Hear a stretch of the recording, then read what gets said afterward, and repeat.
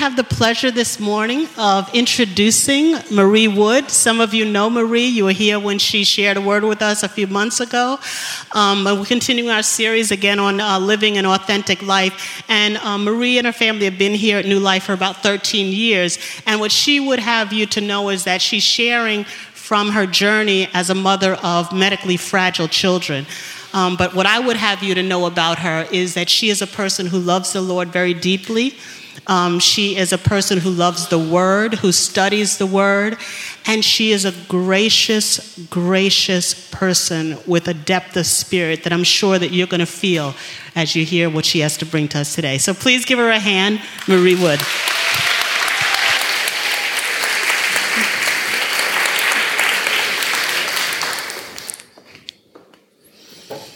Good morning, New Life.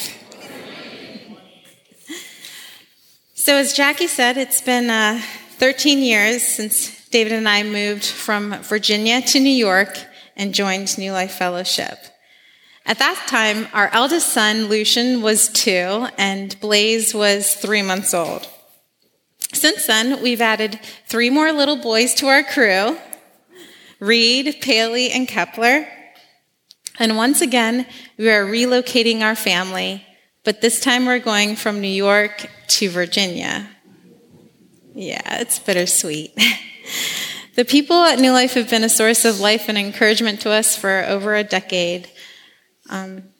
So we're really going to miss you guys. Yeah. And I'm thankful that I can share the word with you again one more time, and I trust and pray that the Lord will bless us together.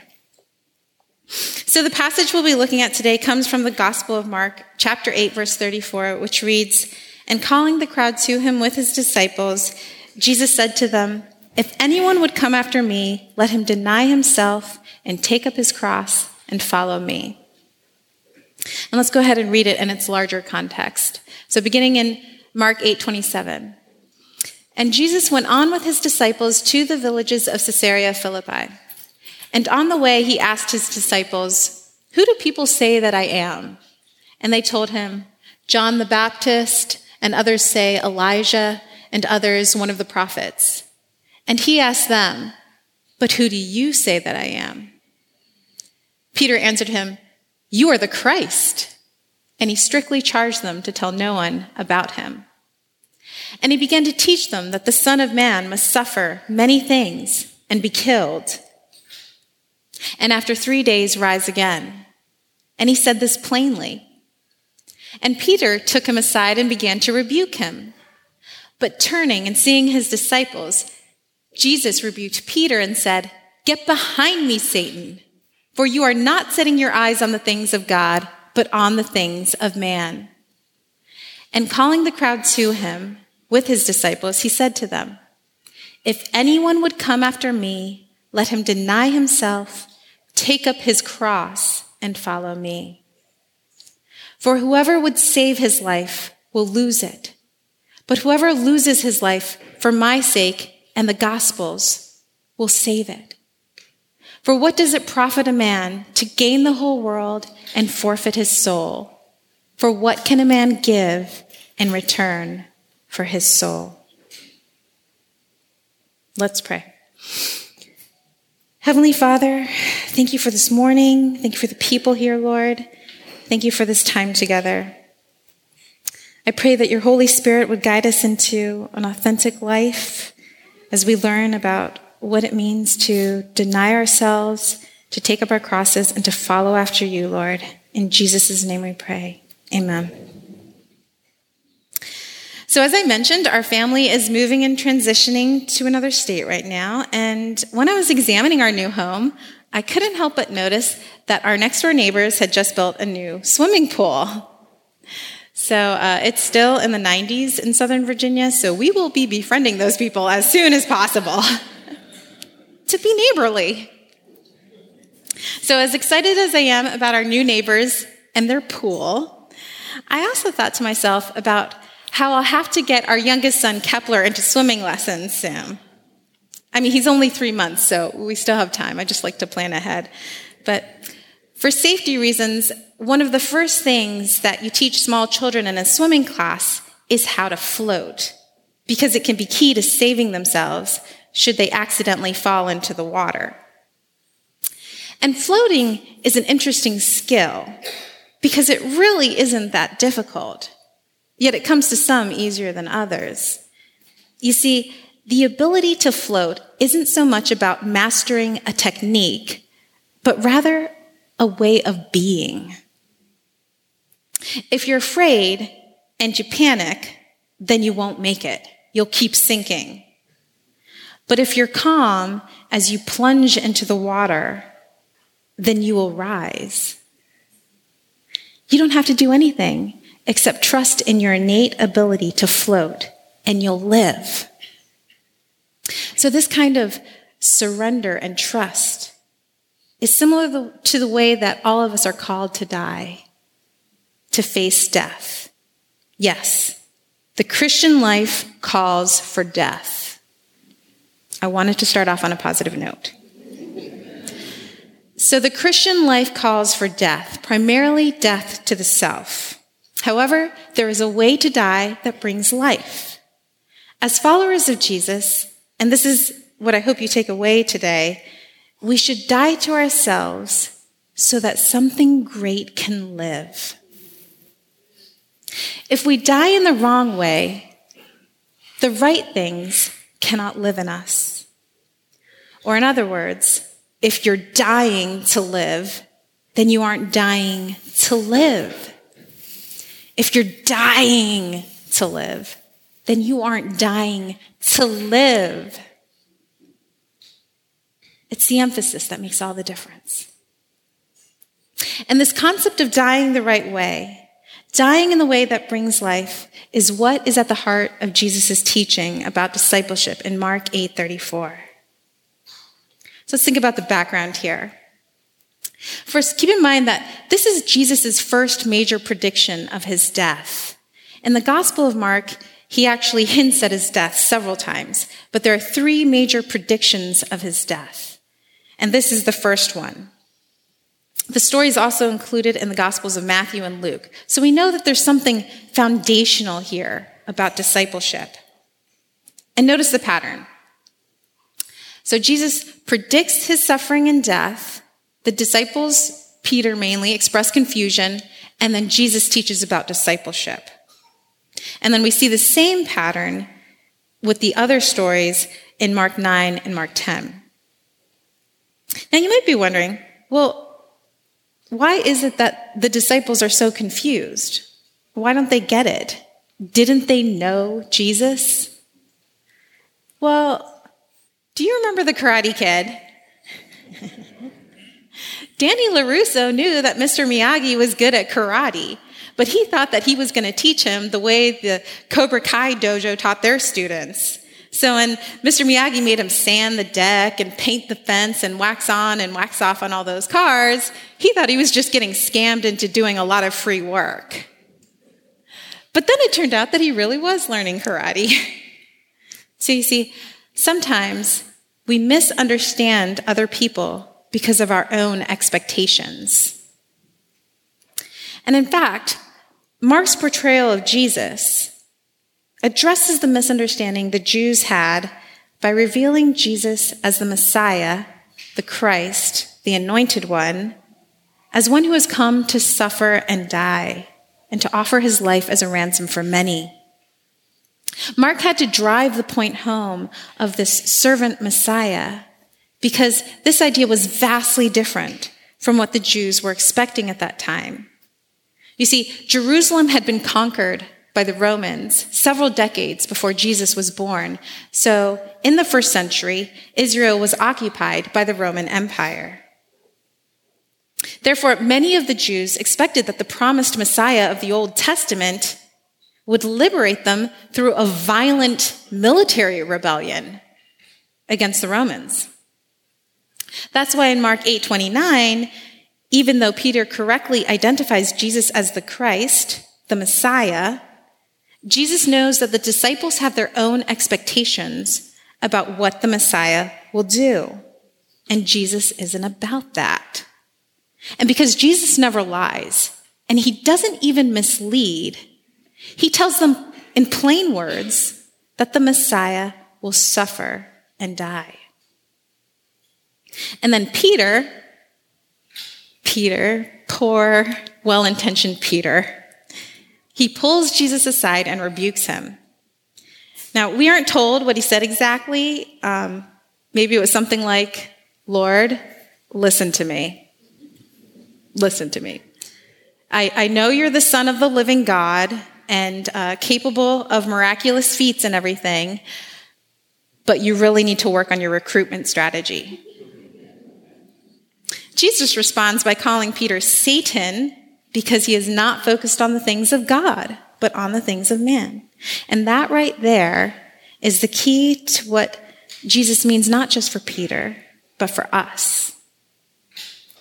Denying yourself and taking up your cross and following Jesus means dying to sin and dying to all the false expectations we have about ourselves, about who God is, and about what he's doing in our lives. As Dietrich Bonhoeffer famously wrote, when Christ calls a man, he bids him come and die. And that death is the self-denial in Mark 8:34. Now, sometimes people think that denying yourself is like depriving yourself. You know, as if God is some personal trainer holding out a bowl of ice cream, or you're running on the treadmill and he's saying, you can't have this. But that's not what denying yourself means. Denying yourself is not depriving yourself. Denying yourself doesn't mean that you should never be happy or that you can't do anything pleasant or enjoyable. If you think that's what Christianity is all about, then you are missing the boat. Denying yourself does mean to stop deluding yourself. It does mean letting go of your desire to control God, the God of your own making, the God who does whatever you want him to do. Now, for me, the most vivid experience of dying to control and unfulfilled expectations relates to my experience as a mother of two boys with a rare disease. Our sons, Reed and Paley, they have a severe life-threatening muscle disease called myotubular myopathy. It makes them dependent on machines to eat, to breathe, to communicate, and to simply get around. Now, as long as I can remember, I've always wanted to be a mother. And I've always been healthy. So I always assumed that all of my children would be just as strong and healthy as the people in my family and David's family are. So ever since Reed and Paley came into our lives, I've had to die to the assumption of health. I've had to die to the assumption that most parents make that your children will outlive you. I've had to die to so many assumptions that I've lost count because they've just been blasted away by the force of reality. And I've had to grieve for those unmet expectations. And like the falling tears that are eventually wiped dry, I've had to let those expectations die. And your life may be very different from mine, but we all have expectations. We all make assumptions about the future. And at some point or another, you have been disappointed by them. Maybe you don't have the health status you want. Maybe you don't have the job you always aspired to. Maybe you don't have the scores or grades that you thought you earned. Maybe you don't have the significant other that you've always desired. Maybe you don't live in the house that you expected to own. Maybe people don't accept you or respect you the way that you thought they would. Maybe you don't have the number in your bank account that makes you feel secure, or the explanations that make sense of your circumstances. And Jesus is calling you to die to your disappointment about those things. He's calling you to die to your disappointment so that you can embrace the present reality of his grace. Because in order to answer the call of Jesus, we have to die to everything that isn't true. The disciples had to die to their preconceived notion of a Messiah who would lead them in a glorious battle and victory against the Roman Empire. In fact, Jesus called almost all of his disciples to follow him all the way to martyrdom. And the word martyr comes from the Greek word that means witness. The disciples went to their deaths, proclaiming that they witnessed the risen Jesus after he was crucified. And their witness was signed and sealed in their very blood. And just as Jesus says in Mark 8:35, whoever loses his life for my sake and the gospel's will save it. So it was the disciples' testimony, their witness, their martyrdom for Jesus and the gospel that established the early church nearly 2,000 years ago. And though the enemy has tried and continues to try up until this day to come against it, yet the gates of hell have never prevailed against it. Because they died, the church lives. And they are alive with Christ in heaven, just as their legacy is alive with us right here. And we too are called to die unto life. Maybe not true martyrdom, but we are all called to die to something so that something even greater can live. Now, how do we die? Or how do we know what needs to die? Well, at New Life Fellowship, we have something that we talk about called the rule of life. Your rule of life is like a trellis that guides your growth and allows you to bear rich spiritual fruit. And so rule of life is a way of grounding your spiritual life through spiritual disciplines. The self-denial and cross-taking that Jesus is talking about in Mark 8:34 is accomplished through discipline. Now, the word discipline comes from the Latin word disciplina, which means teaching, and discipulus, which means student. So discipline is a fine, good word. But sadly, it's been tainted by a lot of bad associations. Primarily, when we think about discipline, we think about punishment. Yet in its deepest sense, spiritual discipline is not punishment. In fact, spiritual disciplines should be an occasion of joy and of living as a resurrection people. And spiritual discipline is also not a substitute for grace. Engaging in the spiritual disciplines does not win us points with God. Spiritual discipline is simply a way of retraining our habits to focus on Christ and dwell in his presence so that we can be more receptive to the grace that God is always extending to us through his Spirit. And so what are these spiritual disciplines? Well, I'm sure you know some of them, such as praying and fasting and studying the word, worshiping. There are actually a lot of interesting spiritual disciplines that we don't talk about as much, like solitude and silence and secrecy. I love the spiritual disciplines. I love discipline. Does that sound weird? I could talk about them all day, but I won't do that. I just want to share 2 examples of my experiences with the spiritual disciplines. The first is studying and meditating on the word. And so by this, I mean not just studying its historical and linguistic context, but actually meditating on the meaning of the word with the guidance of the Holy Spirit. And there's a caveat. So if you're like me and you're drawn to learning and knowledge and wisdom and insight, you have to be careful that you're not studying and contemplating simply to appear more intelligent or spiritually superior to anyone. You're contemplating the word so that you can receive it into your being as a love letter from your Creator.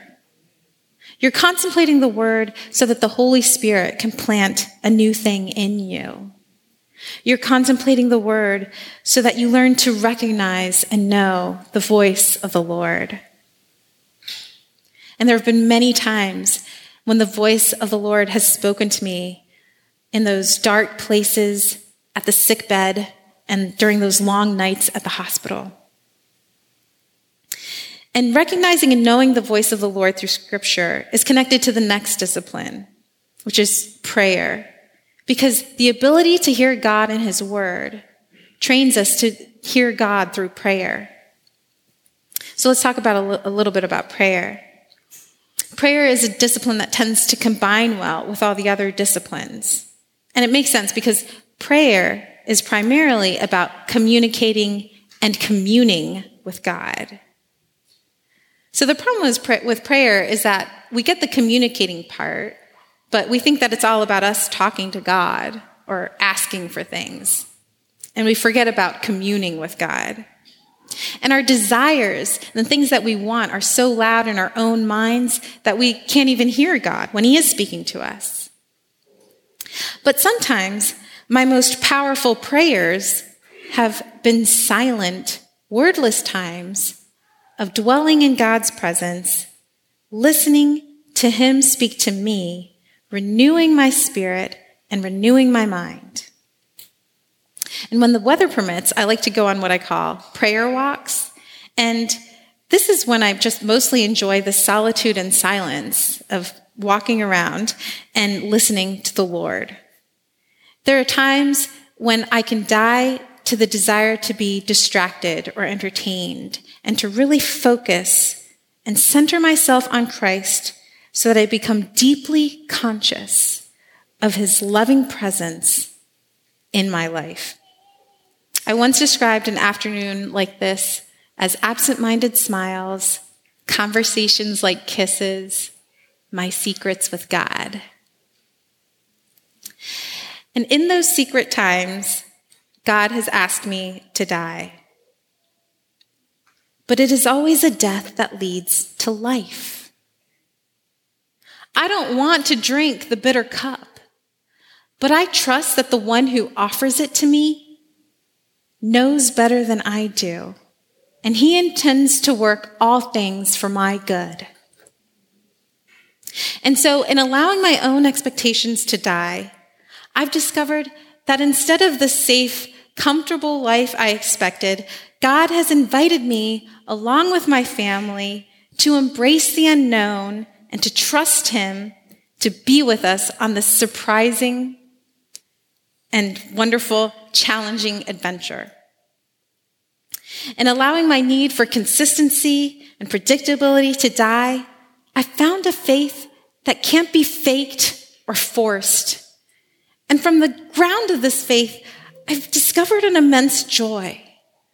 My children, each and every one of them, disability or not, is a blessing that's too great for me. And sometimes I just have to look at one of them and I marvel. I'm intrigued by the lines of their jaws, by the looks in their eyes, by the lengths of their eyelashes, by the quirks of the corners of their smiles. If I could, I would count the hairs on their heads. And then sometimes I cry because I'm so full of joy and because the love between us is so beautiful.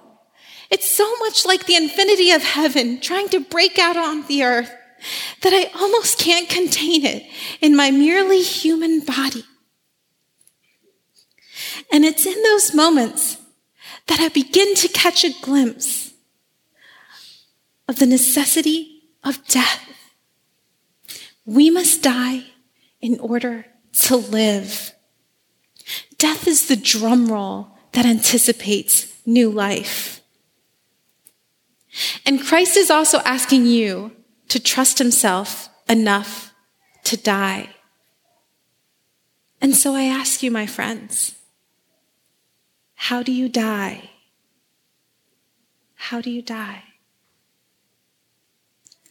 When you hear the call of Christ, is your heart full of bitterness, resentment, stubbornness, or fear?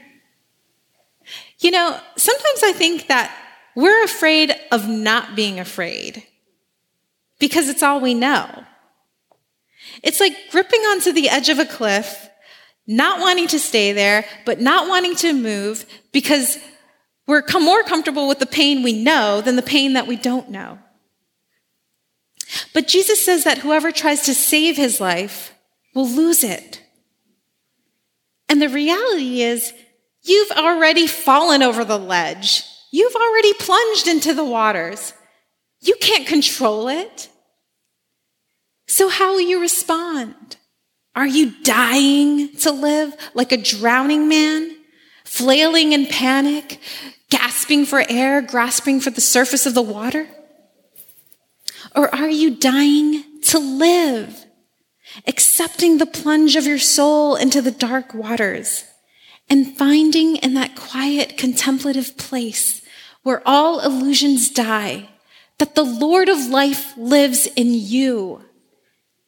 And he calls you to trust in the natural buoyancy of a believer to raise you up from the depths.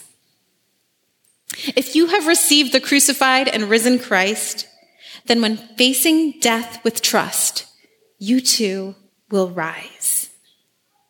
You have been appointed to die, but you have been anointed to live.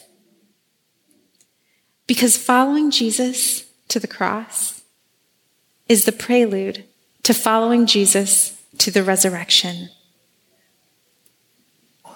And so, my dear friends, please remember this as you go about your days and your weeks and your years. Following Jesus to the cross is the prelude to following Jesus to the resurrection. So do not be afraid. Follow Jesus. Build a rule of life so that you can spend time with him. Illusions cannot bear to live in the presence of the one who grounds all reality. Spend time with Jesus. Spend time with him in prayer. Spend time with him in the word. Keep the Sabbath holy by resting from your cares and your troubles and your worries, believing that God has you. God has you in his grip of mercy and grace. You will die and you will live. Let us pray.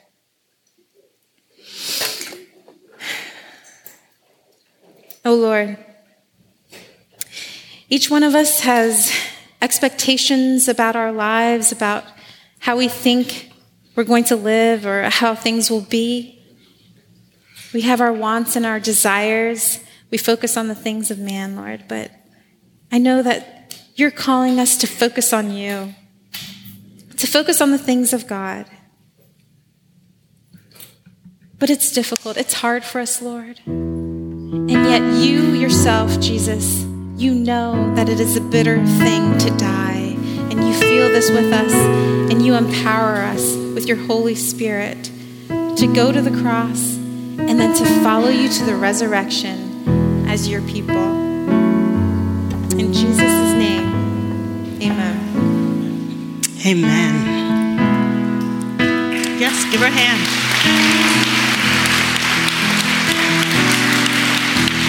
So I'm going to ask you to extend your hand out to Marie. We're going to pray for her and her family as they prepare to leave New York. So, Father, I just thank you for Marie. I thank you for her heart.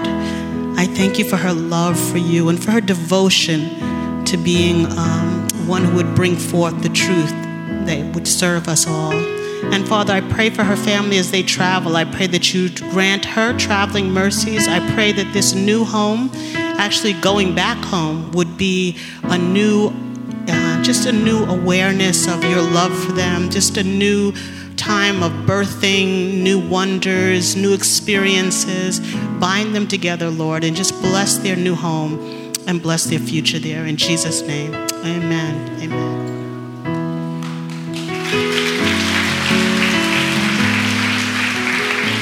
So I'm going to ask those that are preparing the communion to come forward.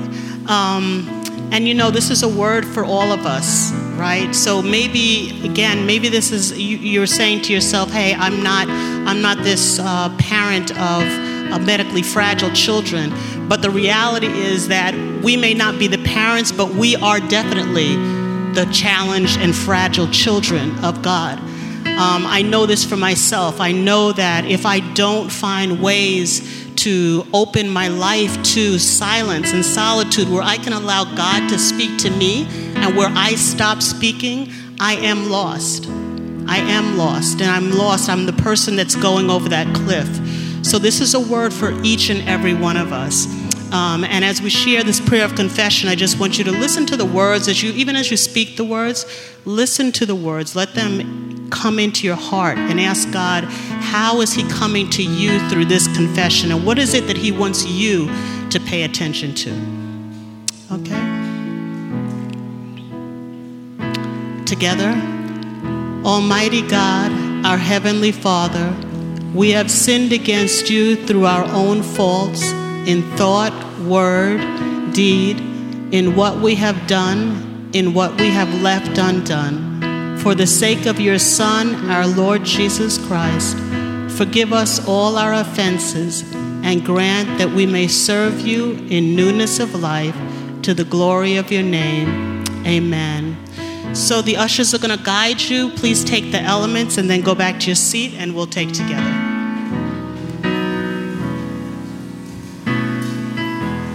I have a Maker. He formed my heart before even time began. My life was in His hands, and He knows my name.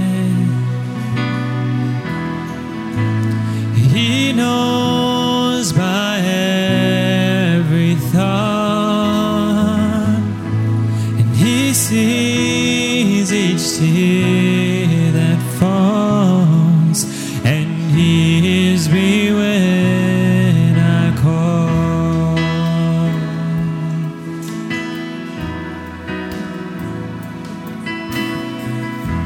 And I have a Father.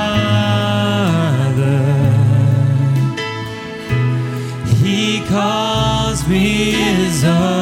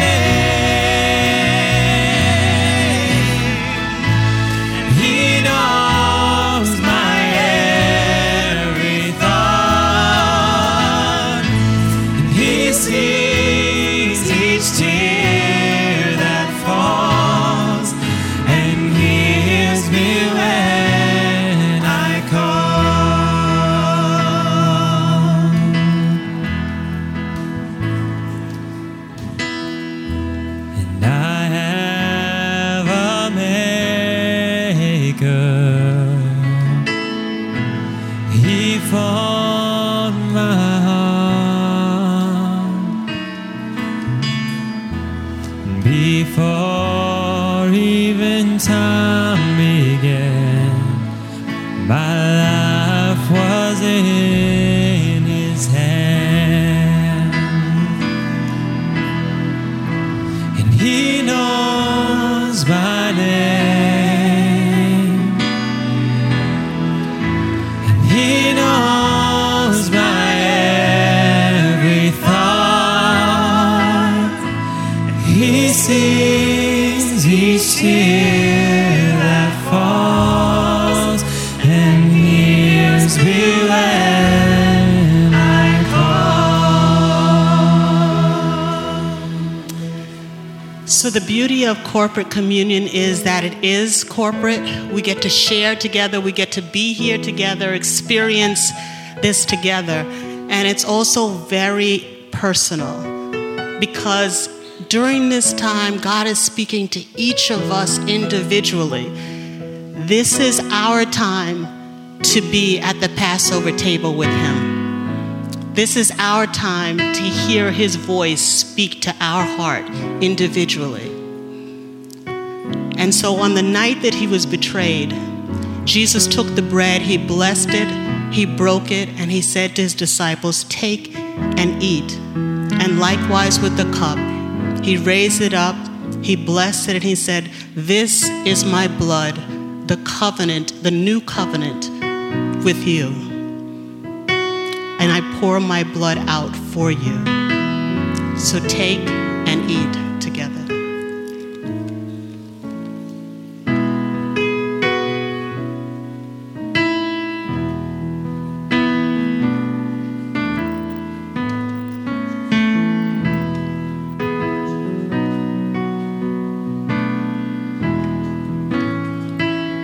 I'd like to ask the prayer teams to come over to my left. And so look, it's a temptation when you hear these kinds of words. It's a deep word. It is a word that maybe we want to escape.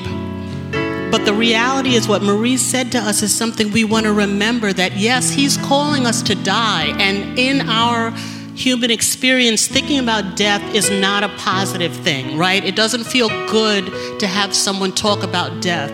But don't forget the context that she gave it to us in. We do need to die. We need to die to the things that we think and believe are true about our God, the things that we think and believe are true about ourselves. And we need to live and be rebirthed into His kingdom mentality.